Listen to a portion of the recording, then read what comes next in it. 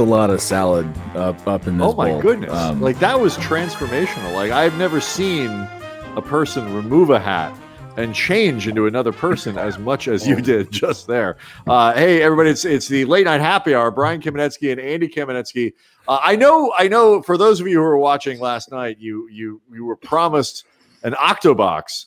But that isn't happening yet, but we have a Septo box, which is still a record as we welcome the Lour After Hours crew to the late night happy hour. A lot of people in here. And so I thought, Andy, it would make sense, first of all, for everybody just to say who they are, because it's a lot of folks. So we'll start here. You know me, I'm Brian. And then the next to me is Andy. And then we'll just go clockwise from there.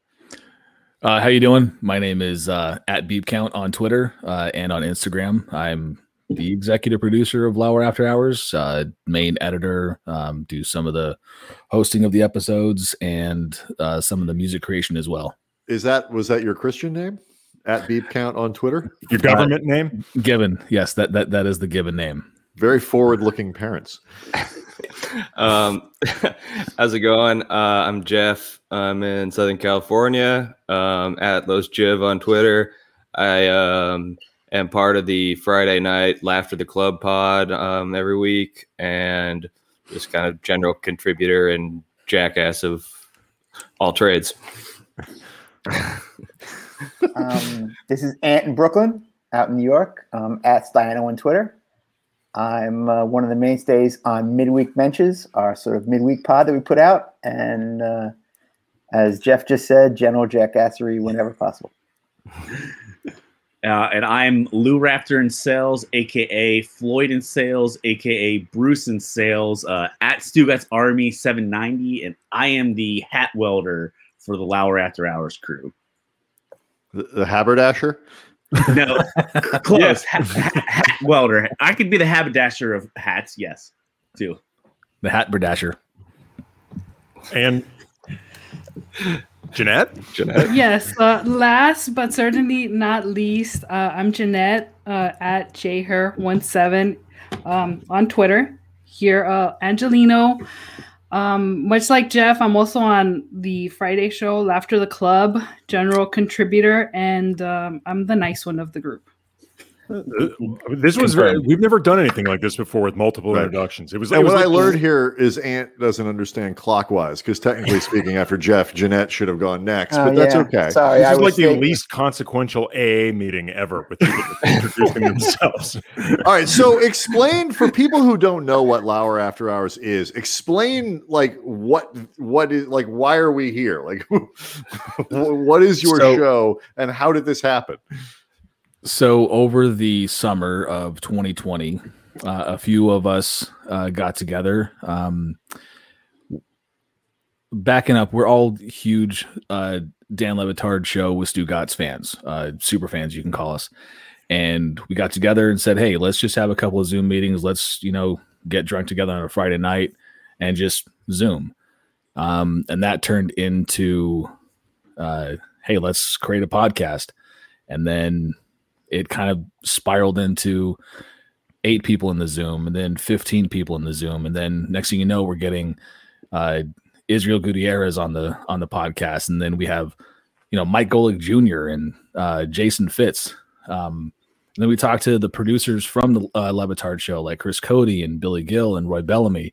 And now it's turning into this, giant chat of, 20 people on podcast interviewing, the Kamenetsky brothers. And as you just saw, Magnus Vermagnus. So yeah, and here we are. How did you guys, and Lou can answer this one next, or assuming Lou was part of this inception, whoever would be appropriate to ask, we're trying to play a little traffic cop here. Sure. How did you guys actually find each other though? Like gravitate towards each other to realize you guys are all LeBatard fans? I think it was all through Twitter. That's where, at Mike Ryan fan account, he caught him and Steak Sauce. So if you guys listen to the LeBatard Show, Steak Sauce has been on. It was on the Helping Container recently, and he met up with Sarah Spain, and so it's one of those things. I think Steak Sauce got on one of the earlier parts of the show. So it's like, I follow at Steak Sauce. So then me and Steak Sauce becomes friends. And then Steak Sauce adds me to the group. And then also we're all friends. I think it's all through Twitter, right? I mean, would you guys agree? Like we all met through Twitter. And now we're all in group chats on Twitter. And we, probably spend more time talking to each other on Twitter than we actually do our families. I mean, are your families in favor of that, or are they upset about it? Like, how do they react to this? For me, go ahead. No, I say like I think my wife understands it. Like she, like all of us who have spouses or significant others, most of us don't get the show so much, and they're just like, y'all crazy. But I'm glad that you have someone to talk to and not me about it. Yeah, I would also say similar to that. Also, my wife doesn't really like the show. It sort of annoys her. So she likes that I found an outlet where I could talk to others. The LeBatard Show. No, okay. No, she's been in bed for 4 hours, so she ain't up for you guys, unfortunately. But she likes that I found an outlet that's positive and found people that I get along with and could chat with at the same time every so often. She's like, "This again? Another Zoom call with so and so?" Yes, honey. Yes. So. Well, I am impressed. Like you guys have a tremendous following with the podcast, many hundreds of ratings. And although I was very disappointed to find if this is actually him, Magnus Bear Magnuson gave you guys a very low rating despite having been on the show.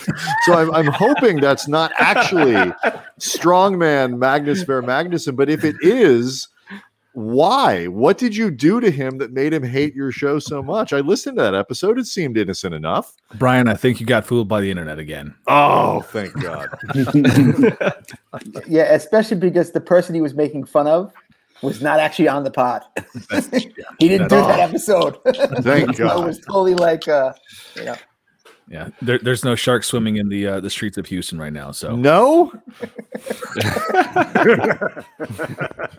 Oh well, I mean, one of the things that I think is we'll get to some topics and stuff in a second here. But one of the things I think is interesting about what you guys do is that it is so many people doing like so many different kinds of shows like all the time. Like so.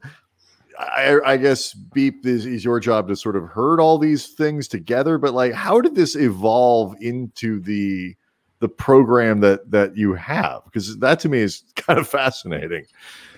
So I guess it kind of started once we started running out of guests to have. We kind of ran through the whole LeBatard stable and said, well, what do we do now? And we came up with the idea to let's just start recapping the show that we all love and listen to. So we recap the beginning of the week with the post game show, then the midweek mentions, and then on the weekend it's Laugh at the Club. And we have 3 different groups that are about 7 to 10 people in those groups, and we just kind of all get together and drink and have fun and just shoot the shit. Just cut it up like a bunch of mentions. Yeah, and I would also add to that. Part of the reason I think that structure kind of evolved was there was at some point we were having, we'd have one person on, and I don't remember exactly what our max was, but I mean, I think we probably had 25, 26 people interviewing one person at one point. Like at the absolute max, and it got to be. Like I remember particularly there was one episode, I believe it was Billy Gill, that I think Beep took over 6 hours editing, then lost the file and had to re-edit. And then at that point we're like, okay, maybe we should try to structure this a little bit. I mean, that's like the equivalent of it. Is it Chris or Billy that was in charge of the useless sound montages? That's Billy. Yeah, the equivalent of when Billy gets stuck in that hell, or used to get stuck in that hell when the show was still with ESPN. So, like that, I feel for you along those lines. Like, have you guys? I mean, because there's a lot of as you said, you guys will recap the show, and you'll get into topics that they talked about, whether with ESPN or in the current independent inception. But there are times where your show takes on similar vibes to their show.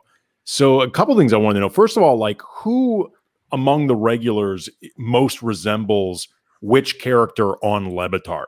Like, who's the LeBatard? Who's the Stu Gatz? Who's the Roy? Well, based on hair alone, I think Beep is LeBatard because they have the same thing going on under their hats. You got quite the LeBatard hair going right now. That was I mean to say that I am still just awed and frankly jealous is an understatement. That is glorious. Okay. I mean, did you just decide, Beep, that like you're not cutting your hair until LeBatard cuts his, like method acting, something like that? Like you've taken on the role of LeBatard that much? No. So my real job, I work hair model in retail. Yes, hair model.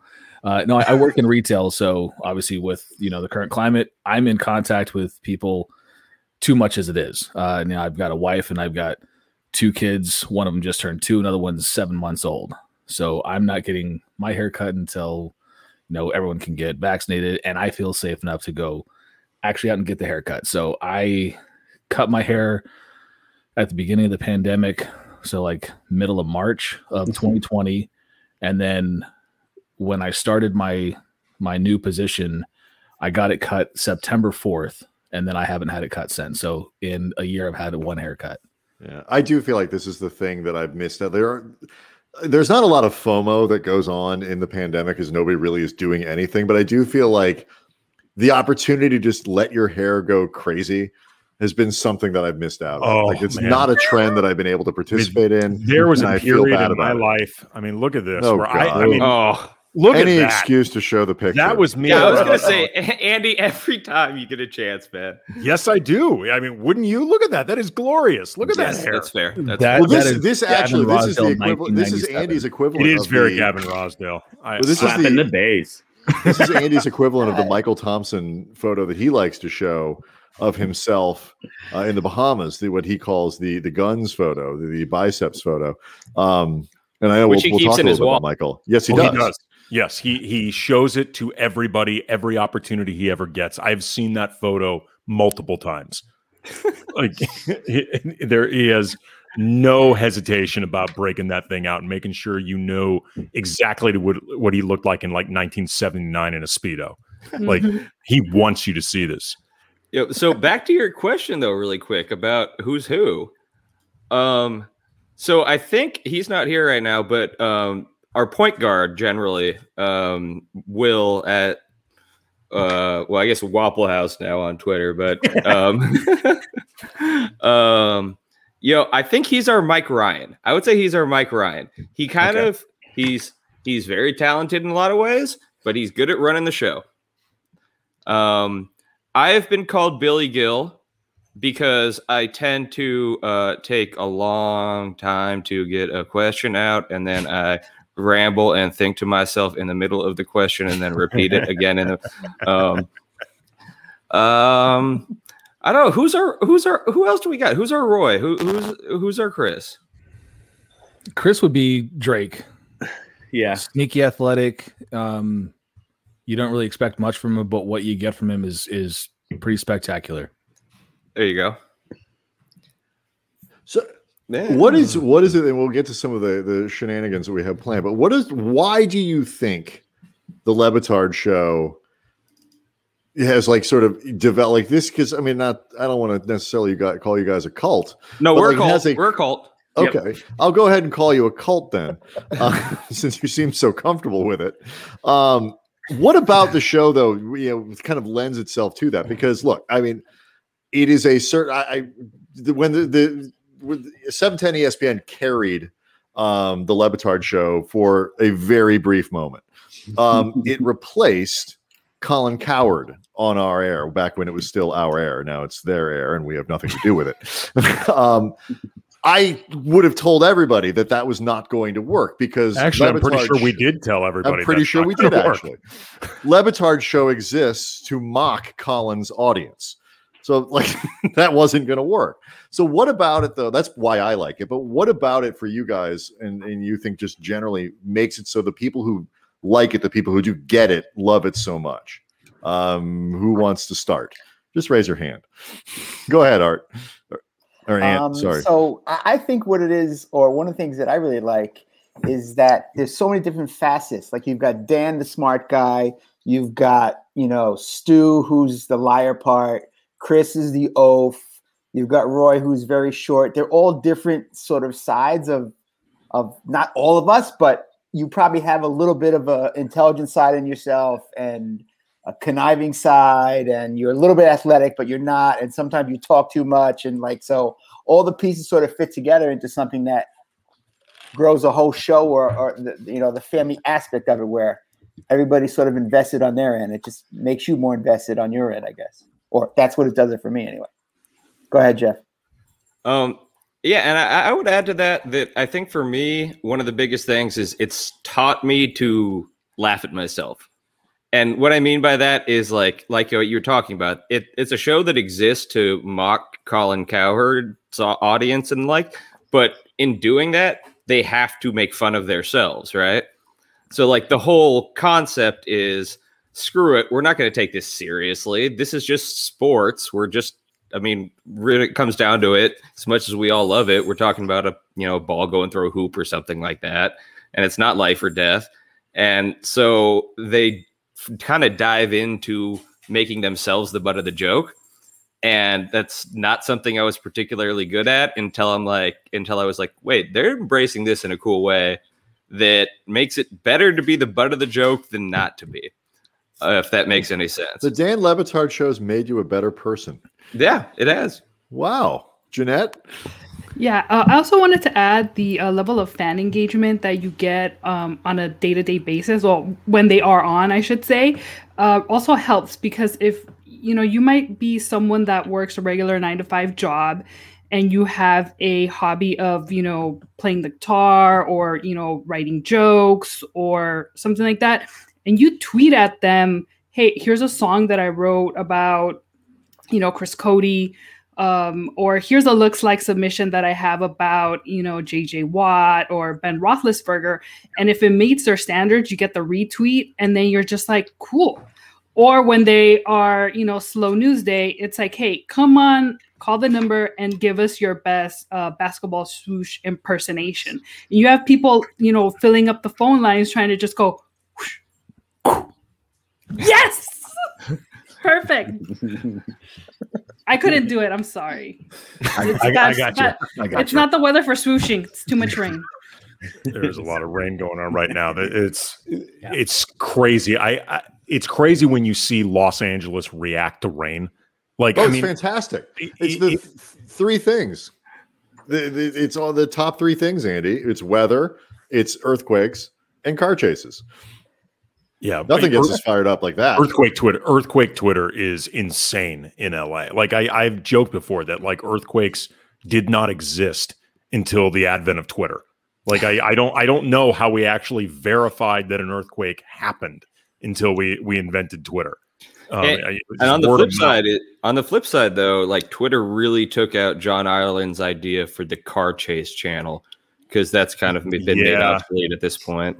That is true. That was John's big thing. He did try to get Mace sold on that. Mace just never bought into the idea. And now I think you're correct. It's too late. So what did you guys, you had mentioned Michael Thompson before, and Michael came up in the email that we were all exchanging about potential talking points for today.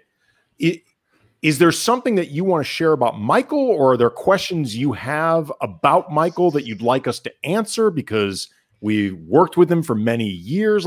How do you guys want to handle the Michael Thompson? It's a Michael Thompson AMA. He's just not here to do it. So you just essentially want us to serve as Michael? Yeah. So I guess how this came about was, Jeanette and I have been listening to 710 and watching Lakers games and everything for years, so we're familiar. But we started talking about Michael in the group chat because a lot of our people aren't from the West Coast and aren't super familiar with MT, and just how strange this human being is in the best way possible. Oh yeah. And so, for those of us that weren't familiar with him, we were going to kind of hit on a couple things. Jeanette, you had some stuff you wanted to bring up about him. Yeah. So the last I heard is he stole a pie that was taken into the ESPN LA studios, and there was a uncut, fresh coconut cream pie, and no one cut into it. So he's just like, cool, it's coming home with me. And then the next time they were on the air, they were giving him grief for, quote unquote, stealing a pie. I mean, that's like a Wednesday for Michael. I mean, I don't even know what you're talking about. Like, that's so uneventful in the grand scheme of Michael lifting things that aren't nailed down. Like, I honestly don't even know what you're talking about. Like, if honestly, you guys should have Matt Money Smith on, who worked with him for years. He will tell you a lot of great stories about Michael stealing things. But we have had him on. We did. Yeah. We should have asked him. You didn't ask him? Oh, that's a wasted opportunity. Foolish. Yeah, that was a swing and a miss. Matt does a great, terrible impression of Michael. Like, with this heavy, heavy Bahamian accent that Michael does not actually have. It's fantastic.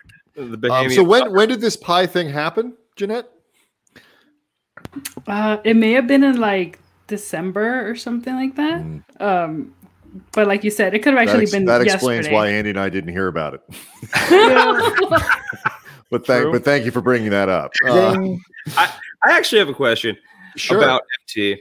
Have you ever seen him go through his in and out process, or are you familiar with what his in and out process is? Because this is the strangest damn thing I think I've maybe heard about him. Refresh my memory. He goes to an in and out because, and he'll get a couple double doubles, but he doesn't trust the buns that they have touched at In-N-Out. So then he'll get him in his bed, and I guess there's an In-N-Out near his house now. He used to get him in LA, but then he'd take him home and then disassemble the double and have some specific mustard I think he liked, and then added some cheese. They didn't have it In-N-Out, and then had his own buns that hadn't been handled by the people at In-N-Out. Yeah. Michael is a tremendous germ freak. Like, he is a serious germ phobe. Like, when Staples eventually reopened enough that the actual broadcast crew could call these games, like, I joked with Michael. I told him, like, this is your dream scenario. It's like, you get to watch basketball and there are these plastic shields up separating you from other people, and you have absolutely no expectations whatsoever to ever shake anybody's hand. Like, you can't even go near enough to do that. Like, this is your heaven. Like, I'm sure Michael wants the pandemic to end, but there's certain parts of it I guarantee he'd like to keep going. Like, there's a little part of him tiny bit upset about the vaccines and like their effectiveness, and they're starting to get out there. Like, a little part of him upset that we might go back to normal. Last thing I had on MT really quick is the thing he does. Is it really true what he does in a hotel room, to your germ freak comment? Like, he literally like puts sheets on the floor and everything like that. To my knowledge, he takes a lot of very germ-phobic precautions when he goes into a hotel room. Yes. And this is way pre-pandemic. Like, he was putting sheets on the floor just to walk around and stuff. Yeah. Michael was the reason that there was a shortage of hand sanitizer when this all started. Like, that was because he had it all. Yes. So yeah, no, the precautions that one takes is not, it's not new. This is all, Michael's been doing this for years. There was a lot of, actually, I told you so from Michael. Like, his reaction was like, I've been preaching this shit for a long time and nobody listened to me. Now who's paying attention? He's a Bahamian visionary. He is. Really is. Well, he's a national treasure. Hotels are filthy, disgusting places. They're horrible. They absolutely. I mean, Michael's also very much a creature of habit. Remember, Brian, when we tried to have him on the show, like, he was able to do it because he said he goes to bed at like 11:17 every night, like something like that. Like, and he wasn't kidding. He unfortunately couldn't do the show, though, because they couldn't figure out the tech end of it. He kept having difficulties with the wireless, and then he employed his wife, Julie, lovely woman, to try to fix the thing, and she didn't want to be on camera, and she was getting upset about this. And we think Julie hates us. I don't even know if I've met Julie. And I think Julie despises me and Brian because of this one incident. It wasn't our fault. I've been hearing about her for years, and I just assumed the woman is a saint. But wait, before Absolutely. we move on, let's all agree that that Michael Thompson, the minute he became a naturalized American, became the greatest American that this country has to offer. Oh, Like I don't think it's even close. No question. Oh, when 710 did that, Absolutely. they did a bracket where listeners voted, basically determining the most popular on-air personality. Like, when I remember when this thing started, it's like, Michael's going to win this thing in a walk, which he did. Like, it was not even close. I was like, Michael's going to crush the entire field. Well, also like being like the first overall pick by the Lakers and hurt. No, the Spurs. But I'm sorry, it's Spurs. I'm sorry. Or Portland. No, it's Portland. Portland. Maybe drafted Then by San Portland. Antonio. Ooh, fines all around. Oh, wow. Come on, That is guys. true. Yeah. Come on, Big guys. five That's No, terrible. it's traded from this. Oh God, I screwed that up miserably. Virtual fine bucket. Go walk to the ocean, Jeff. Yeah, I'll be back. So there was one of the things we wanted to get into. One of the suggestions was you guys wanted to talk action movies as a topic. We love action movies. You guys do as well. I know that actually action movies is often a topic of conversation on LeBatard. And we thought a good way to get into this would be the news yesterday that Elizabeth Banks is going to be directing a movie called Cocaine Bear for Universal. This is true. It is based on true events from 1985, where a 175-pound bear accidentally consumed over 70 pounds of cocaine dropped from a plane by a smuggler. Again, it was a true story. The bear later found dead of an apparent drug overdose. Let that be a lesson to everybody. It is just not safe to do 70 pounds of blow. By the way, one none sitting. of the Bears' college roommates were at all surprised by what happened. Actually, from what I read, it was This not, was it was just not, Bear being Bear. Well, it actually wasn't even clear whether or not like the bear overdosed from this specific cocaine incident. Like, we don't know like if this was just like this incident was a gateway to another time where the bear eventually Foul overdosed play. on heroin, different opiates. Like we don't know what the bear's history was before all that. So we'll look to learn more. But anyway, the exact plot of this is under wraps. Unfortunately, it turns out there's not going to be a bear fight in the movie, but we thought we could make it better by bringing up who would be a great action hero to take on this bear. If you had to pick one guy, who do you send to go after the cocaine-fueled grizzly bear? Okay, I'm gonna go all in with this one. This one is the nuts. This is Jason Statham from Crank. Oh, that's on my list. The dude is methed up already. Jeff Chelios. Yes, he's going to absolutely understand like the mindset of a coked out bear, because every time he resuscitates himself, he's essentially on a drug binge. Like, absolutely. That is a great call, Chev Chelios. That's right. I'm here That's to right. all the meth you got. That was my choice. You've already taken my choice.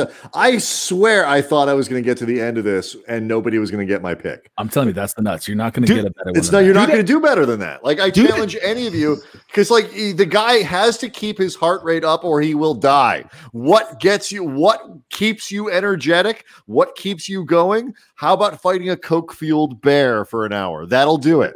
Okay. So none of you all are going to win now. Beep count, do that. Beep did it already. Do your Statham again. You talking about this, mate? Yes. It's a limited fake Jason Statham. Right. What would he say to the bear? You want to fight? I don't think so, mate. It's not bad dialogue. A very, very, very limited fake. I mean, and that's action movie dialogue, right? No, I mean, I love Statham, but you just did like a third of the lines he's ever done in a movie. Like, In it. all right, Jeff, who do you got? Okay, so I was thinking about this a little bit. I was originally going to go Simon Phoenix from Demolition Man. Ooh. And the reason, my first thought was, well, in the good year of our Lord 2032 in the city of San Angeles, certainly he would be able to update the knowledge of how to fight a coked out bear into his brain, which is how he got great at everything in Demolition Man. But then I realized, that's only 11 years in the future, and I don't think we're going to have collectively the knowledge as a civilization about how to fight a coked out bear. So I'm not sure he'd have anything to download into his mind. So then I kind of hit, and this is why I'm the Billy Gill. By the way, you do get points for using the expression "Year of Our Lord," which is one of my favorites. Any other submissions? Oh, I have some. Oh, some multiple. Go ahead, Lou. I'm gonna go off the board on this one. If you guys know this character and have seen this movie, you'll understand why. So originally, I was gonna go with Arnold Schwarzenegger from The Predator, the character from The Predator, because I figure the Predator versus a coked out bear is probably very similar what you're going to have to fight with. But I'm going with Anthony Hopkins. Oh, from The Edge. Yeah, it's because he's had experience with taking on a giant Kodiak bear that was stalking him for multiple hours. So I think that the wits of fighting a bear before, he'll figure out how to get him cornered.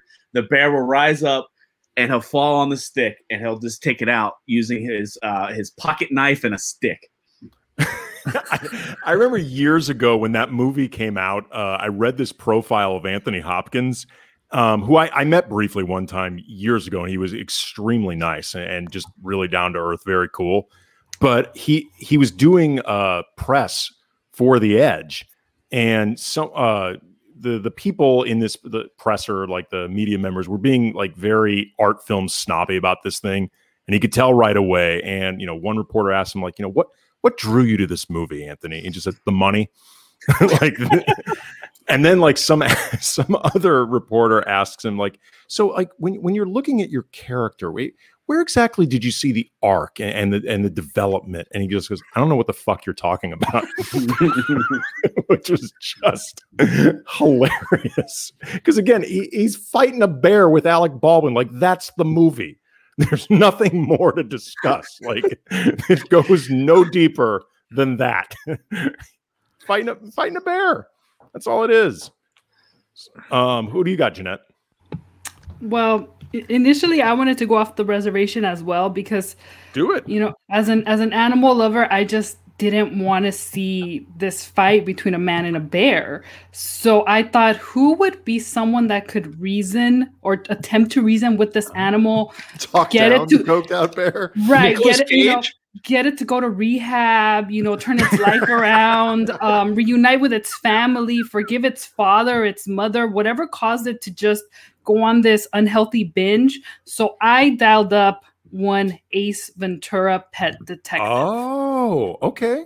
I like that. Yeah. So you're looking for like a benevolent action hero. We know though that Ace can handle a car chase. Yeah. So if that bear steals a car, and he can catch a bullet in his teeth. Yes, he can. Yes, and he'll fight. He'll put himself there in the mindset of the bear. He'll understand it. He was in Miami for a while, so he knows what the effects of cocaine can have. So yes, he does. He would be perfect for this, transaction. La Chris Puete says, said Dr. Doolittle. Another off the board. Did you just call him La Chris Puete? I don't know. I'm not sure what I did. I just taught you how to read. How Cristal. How would you say it, Brian? La Crispute or Crispute, but certainly not the way you did. Okay. I mean, looks like a bit of a made up name. I mean, I feel like right, but I'm just saying the letters in the order that they are have meaning. I was trying to give it a little bit of flair, a little bit of panache. Here's my guess on that. There's a band called Law Dispute, so I imagine that maybe he is a fan of Law Dispute and he just changed out the dispute to Crispute. I believe you mean Law Dispute. Do we have a fourth suggestion? Because I'm making a poll. Ant, what you got? So I was going to go with Snake from Escape from New York. I just think he's got a, Pliskin. he's not going to overpower him, physically, but he's gonna be able to connive his way probably to, getting that bear in a spot that he doesn't want to be in and then finishing it. I don't know. No, that is not bad at all. I mean, he's good enough to take on multiple sequels. Like, Snake has done it, and he's done it on both coasts. He's pretty good. Hey, he didn't he storm Disneyland in the LA one? I feel like he did. He might have. He might have. Brian, do you have anyone besides Chelios? What? Did you have anyone, Brian? Did you have anyone besides Chelios? Well, I was, you can never go wrong with John Wick. I mean, he's very, and he was, you got to presume that if the shirt that he wears and the jacket that he wears can stop bullets, it would probably do well against bear claws. So he's relatively well protected, although bears do go for the face, which is one of the only places that he's not wearing anything. And never gets shot in the face, which I think is always a mistake on the part of the people in John Wick. Just in general, like bulletproof vests in general, it's like, yes, this is very good and protective here, but can't they just aim up a little? This is a good question for Ron McGill. This is actually a very good, especially with the cocaine element of it. Mm-hmm. But I have always wondered about that. I mean, maybe it's just because a headshot is harder to actually do than hitting the body.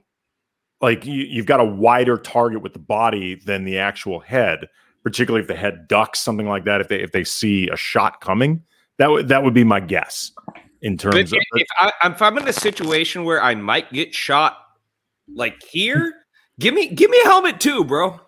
I mean, that would explain why riot police tend to wear those shields. Stuff like that. A bulletproof helmet or a bulletproof hat would definitely a bulletproof fedora, something like that would Kevlar. Would help. Yeah, Kevlar. I had, besides Chelios, that was my number one.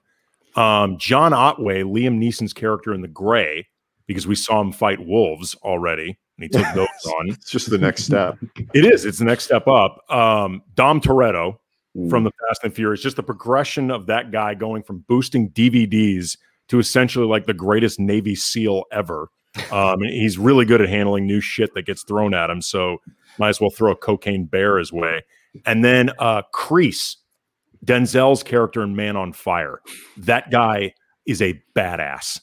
That guy can handle anything. So he's high on my list. I'm pretty surprised no one has said Leo from The Revenant. I mean, he literally killed a bear. It's true. He slept in a bear. I think the question becomes, and this is where you really need a ruling, is that an action hero? Yes. Yeah. And it wasn't a cocaine bear. It's true. I mean, he could barely handle a sober bear. Like if you had him take on a coke-fueled bear, I don't think he's winning that one. Mm-hmm. Okay, how about Wolf of Wall Street, Leo, versus cocaine bear? I said coked up Leo. Good one, Chris Lapuete. Excellent. Lapute. Nice. Lapute. Nicely done.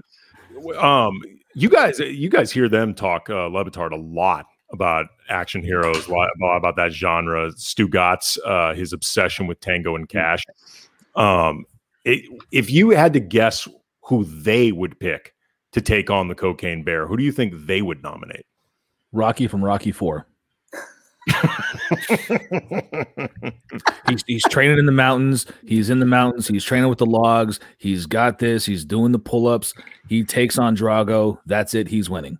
Sausage fingers everywhere for everyone.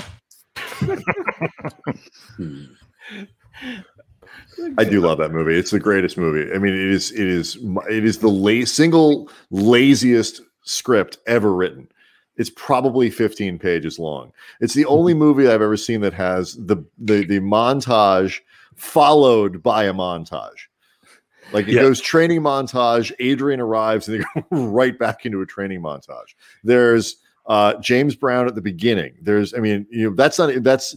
That's before you get into all the boxing scenes themselves, like all that stuff. Like there's 9 lines of actual script in this movie. It's delightfully lazy, and it's one of my favorite things ever. And one of the best soundtracks of any of the Rocky movies. Oh yeah, for sure. That one is the best. Well, I mean, it's I believe it's got a Survivor song too. Yeah, because that I believe that Hearts of Fire song. Yes. That is Survivor. They brought that back. Like they recycle everything. Like each Rocky just recycles a little bit more from the last time around. And 4 took everything that was just recycled from 3, that 3 recycled from 2, because 2 is essentially 1 with just Adrian in the hospital. Like it's essentially the same movie. It's really not that much different at all, but it worked. All right, so one of you guys, I don't remember who, suggested a game of movie poker. It was that beep count. That was beep count. Okay, so go ahead. No, you had a question about it. Well, I was going to say the way we decided to do this, because ultimately we were trying to figure out a way that you could actually advance rounds in this, is we would divide us up into sides, and one side would judge the winner of the other side. Then the next round, the earlier side would judge the winner of the next side, and then you would have 2 finalists going head to head as the best way to actually streamline the process and also be able to determine a winner from each round. Does that work for you guys in terms of the way we would play the movie poker? Sure, that works. The way I think I didn't understand it, but that's okay. Basically, I'll follow along. We're going to be playing movie poker by sides. So side A is going to be Brian, Lou, Jeanette, and Ant, with me, Beep, and Jeff judging. Then the next round is going to be me, Beep, and Jeff playing, with the other 4 of you judging the winner. And then there will be a winner from each side that advances, eventually declare the crown. The way the first round of movie poker will be played is, where did it go? Okay, a movie from 1998. The year is 1998, selected randomly by my wife, who had no idea why I was even asking her. I just had to pick a year between 1981 and 2020. 98, you guys each were assigned to create a poker hand of the best 5 movies from 1998, or the best poker hand of movies from 1998. Each of you will reveal your poker hand, and then me, Beep, and Jeff will determine who had the winning hand. Brian, go first. I will go first. Okay. The hard one here is, what do you do with the one that actually won Best Picture, which is Shakespeare in Love, which is not a movie I particularly like, and think was wildly sort of overrated as a Best Picture winner. So I've left it out. My movie poker, my 1998 hand starts with Saving Private Ryan. Got a lot of prestige. It's actually a really good movie. It's extremely watchable, which because it's on TV all the time. Big Lebowski is number 2 in my hand. And then after that, I'm going Truman Show. And this is where it gets a little bit tricky. That 5th card. So that's 3. Is that 3 or 4? Yes, 3. 3. I think I'm going in, and I thought about this for a while. I'm adding Insomnia into my. You got the wrong Insomnia. Oh, I did? I believe you've got the foreign one, not the one with Pacino. You got the original, right? Not the Pacino, exactly. Which you I intended. No, you have too late to go back now. I sure hope that movie's good. What language is it in? Danish. I don't know. Danish or something like that. That's one of the best languages that we have. And my 5th one, I went back and forth. Do I want another war movie with a lot of prestige? Because you got the Thin Red Line just hanging out there, correct? Yep. The American version of that. Mm-hmm. Or Rushmore, which I love. Or There's Something About Mary. Landmark comedy of 1998. Correct. And I filled out my poker hand. I felt like it was lacking in true sort of silly comedy like that, so I went Something About Mary. Okay. Norwegian, by the way. Norwegian, Even Brian, is better. Fuck Lou. Lou. All right. Your hand. So I'm going to go with a comedy. I'm going to go with Half Baked, because Dave Chappelle killed it during that time. And, fuck you, fuck you, fuck you. I'm out. Boo this man. We have that, don't we? I see them. Yes, we do. Did Lou die? No, I was just I was just looking at the picture. I was just looking at the picture. Next, I'm going to go with Rounders. Excellent. Thought about that. Movie. Another Big Lebowski definitely was on my list. I'm going to go with American History X, throw a little seriousness into that. And then was it really serious? Was American History X really a serious movie? A movie anybody ever is going to watch twice. Probably not. But I still like occasionally. If actually, you know what? I don't remember last time I watched it. But the last one I'm going to go probably has one of the world's greatest car chases, and that's Ronin. Oh yeah, that is a great car chase. All right, Jeanette, your poker hand. Okay. According to the internet, these are movies from 1998. Fear and Loathing in Las Vegas. Yes, it is. Elizabeth. Patch Adams. Rush Hour. And The Wedding Singer. Those are, in fact, all movies from 1998. So well done. Have you ever seen Patch Adams? Only the end. It's catastrophically terrible. I was going to say, God, and it's depressing, and it's just, it's no bueno. It's awful. I did not see that one coming at all. Like you may have lost the poker hand specifically. Did I really? I picked the wrong version of a good movie. All I hear is applause, merriment. I think I won that round. Did you pick the Norwegian original version of Insomnia? Norwegian Patch Adams. Yeah. All right, Ant. Well, I'm gonna take what a lot of others had said and combine together, because for me, Rounders starts off my list. As secondly, Fear and Loathing in Las Vegas. You're saving Patch Adams for the end? I am. Big Lebowski, The Truman Show, and then I'm going to go with the Dead Red Line over Saving Private Ryan, just for personal taste. But wow, no, it's reasonable. It's reasonable. All right, so now Beep, Jeff, and I, let's say we've got like 30 seconds, 15 to 30 seconds to decide this thing. We can talk amongst ourselves. Who do you think came out the best? So Brian went in with a 7-deuce offsuit with that Norwegian Insomnia. He's out. Jeanette, I'm sorry. Patch Adams, you're out as well. So this is going to be between Lou and Ant. Very similar list there. I'm leaning more towards Lou because he did bring in a little bit of the marijuana, the cannabis culture with Half Baked, and who doesn't love Dave Chappelle? Yeah. That movie has aged actually very well. You in here for weed? Ooh, this butternuts. I will say though, in Ant's favor for me is the inclusion of. Both have rounders. Both have rounders. I think I'm going with Lou as well. I actually think Lou's list beats out Ant's by just a hair. Jeff, are you making this a clean sweep, or are you going to make a really strong case for Ant? I'm not going to make a really strong case for Ant, but I'm just going to throw my vote in his favor anyway, because he's going to lose, and I want to give him a little sympathy. All right. Well, Lou, carelessness. The moral of the story: don't be careless and don't choose Patch Adams. All right. So the second part of this, before we get to the end, is now Andy, Beep, and Jeff make a poker hand out of Meryl Streep films. Yes, Meryl Streep films. Overrated. Sick of Meryl Streep. Give me a break.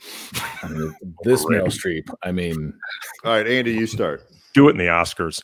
I am beginning with The Deer Hunter, 1978 Best Picture. I think the best war movie ever made. Meryl Streep, very, very good performance early in her career, Oscar nominated.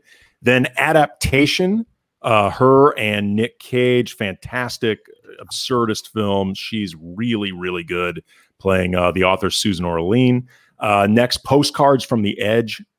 not that common Meryl Streep comedy. She is absolutely hilarious in it, basically playing Carrie Fisher. It's based off a novel Carrie Fisher wrote about her issues with drugs and growing up the daughter of Debbie Reynolds. Then I'm going with Mamma Mia, which is a fun movie. It's a crowd pleaser and it is gorgeous.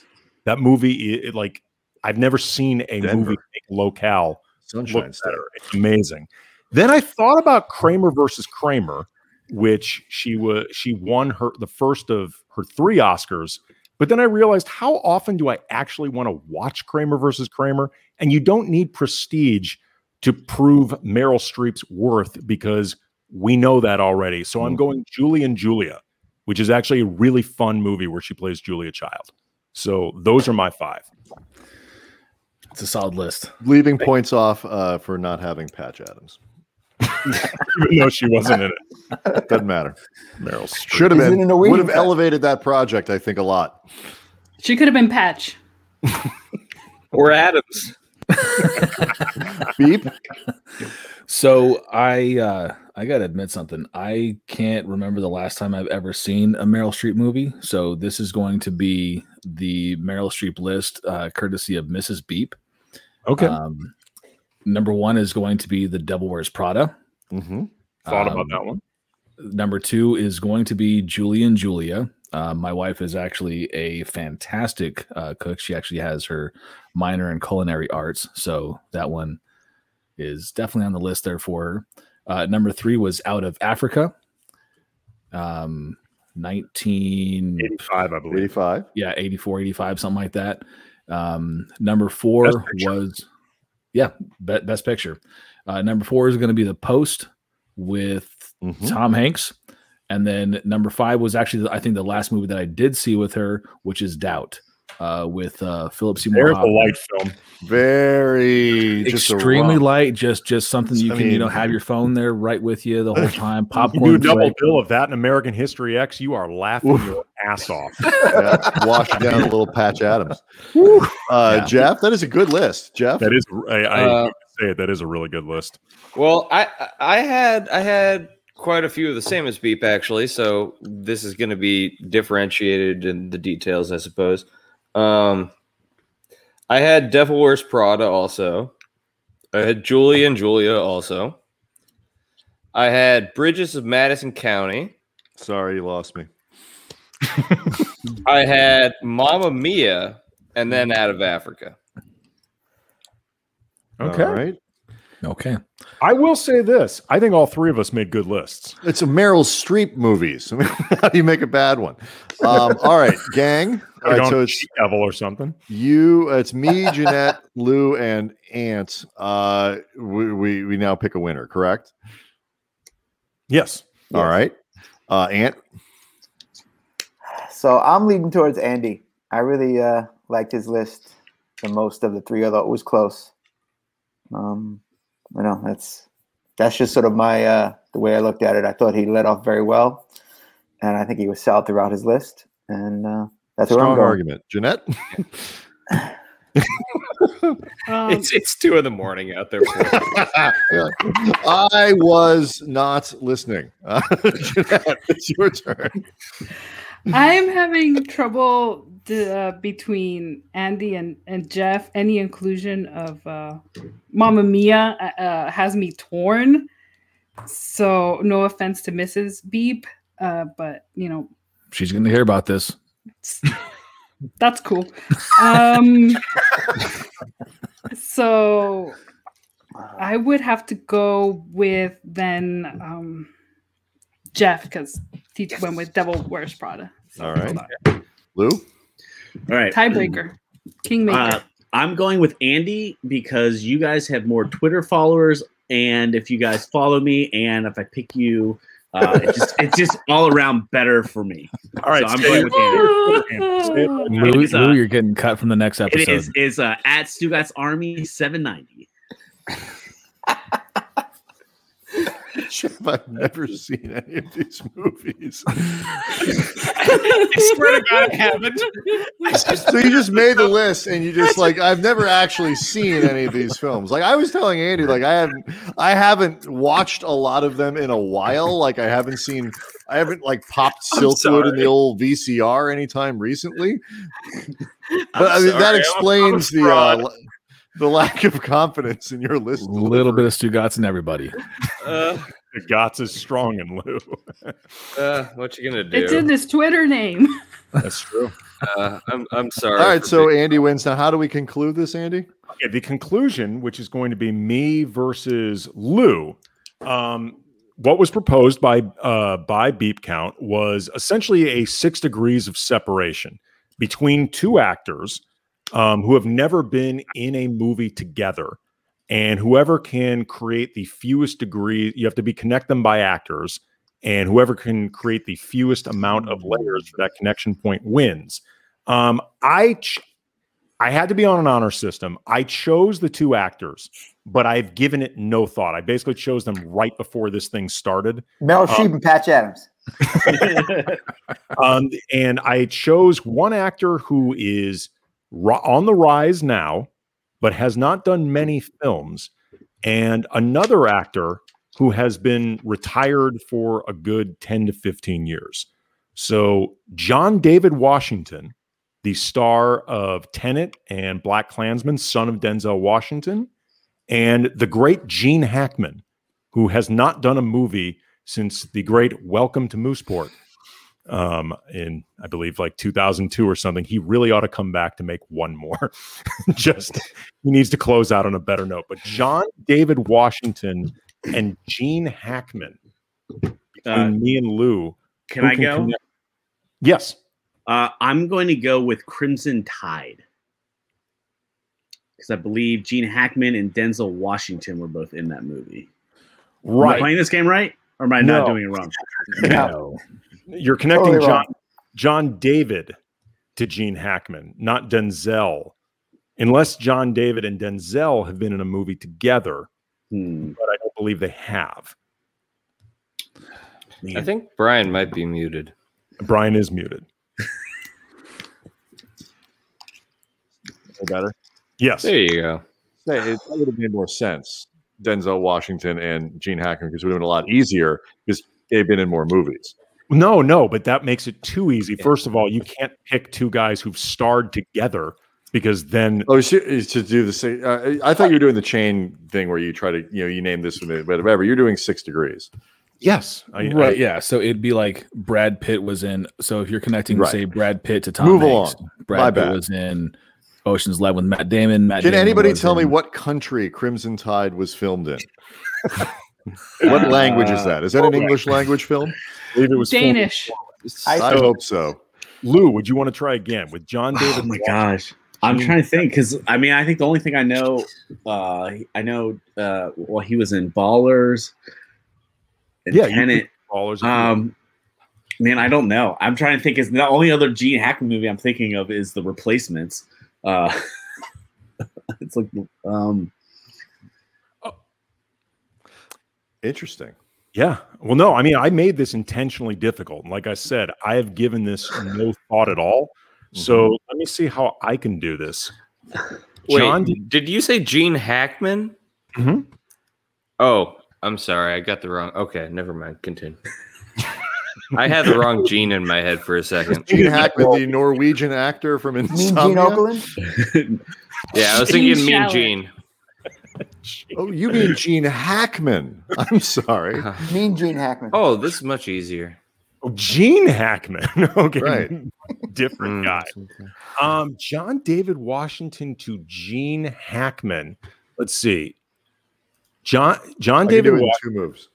You can? Mm-hmm. But I'll do it after you're done. John David Washington was in Black Klansman with Adam Driver.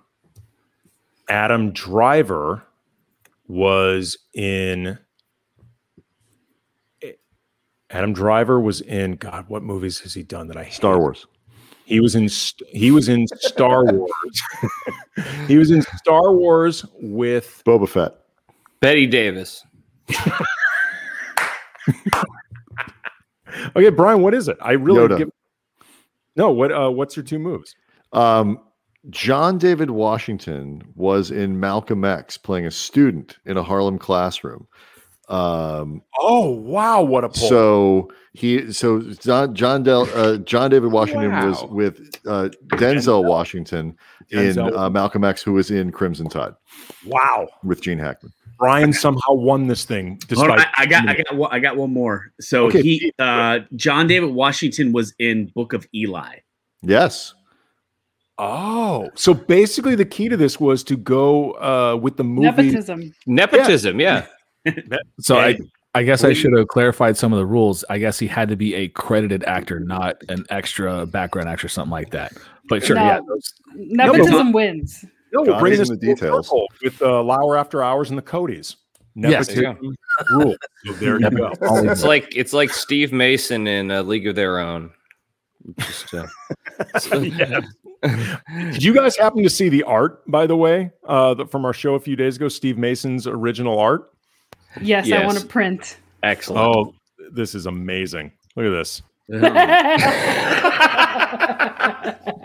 We had Mason on. We had no idea that he did this. What do you guys think it is, by the way, before we let you go? What do you guys think that is? It's a profile picture with the beak. Cocaine bear. No, it's a colorful zebra. Gene Hackman. Patch Adams. Steve Mason watching the movie Insomnia, but the Norwegian version. I've never seen any of these films. It's his reaction to American History X.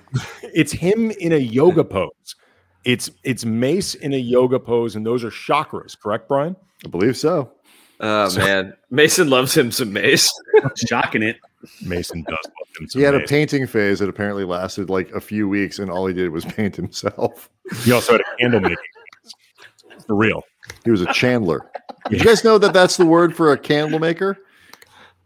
Yes, I learned it on last Friday. With I us. learned it yesterday. Oh, God. All right, Lour After Hours. Thank you. You guys have what, like 3-4 shows a week, something like that? I mean, you guys are constantly producing content, so everybody needs to be subscribing. Check out the podcast. Go shop. I was going to say for some merch, shop.lourafterhours.com. You got some hats, you got other stuff. It was awesome. It was awesome appearing on your guys' podcast, and it was great having you guys on our show, man. Lou, hold on. Lou has something to say. Before we let you guys go. So traditionally, as most things, you're supposed to bring a gift when you join someone's podcast or when they join your podcast. So in keeping a spirit of welding hats. Wait, is that true? Like, so we've been doing this show 5 nights a week for a year, and nobody's bringing us shit. It's a like, thing. We've had it's a hundreds thing that we of do. shows at this point, and nobody has ever brought us anything. It's honestly, it's a thing that we do on our podcast, and I missed out on you guys, and so I made up for it, and I got some little hats for y'all. If you can see it, nice. It says the late night happy hour with 2 guys playing basketball that I thought was going to be kind of fun for y'all. Wait, hold on. Let me see. Let me move that. Can I move you? There we go. Oh, wow. Look at that. Oh, my God. Those are 2 really unathletic looking dudes. Yes. Which one am I? I almost put glasses on one of y'all, but it was just too small of a detail to put in. We could not be whiter. Yeah. You just made that? Yeah, that's what I do. I mean, that's as you can I know, see. but they objected when I called you a haberdasher. No, that's what I do for a living.